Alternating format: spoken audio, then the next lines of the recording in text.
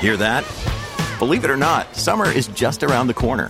Luckily, Armor All, America's most trusted auto appearance brand, has what your car needs to get that perfect summer shine. Plus, now through May 31st, we'll give you $5 for every $20 you spend on Armor All products.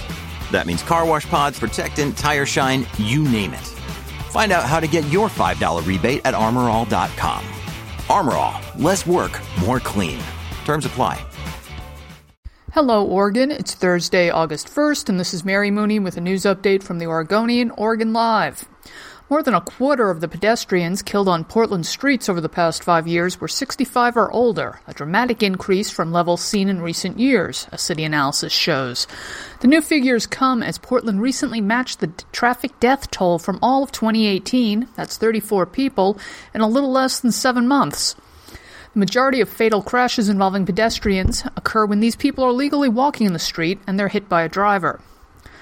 Elsewhere, TriMet starts construction Sunday on a 2-week project near the Rose Quarter and Lloyd Center that will likely have a ripple effect across the region and complicate travel to and from the airport for tens of thousands of riders.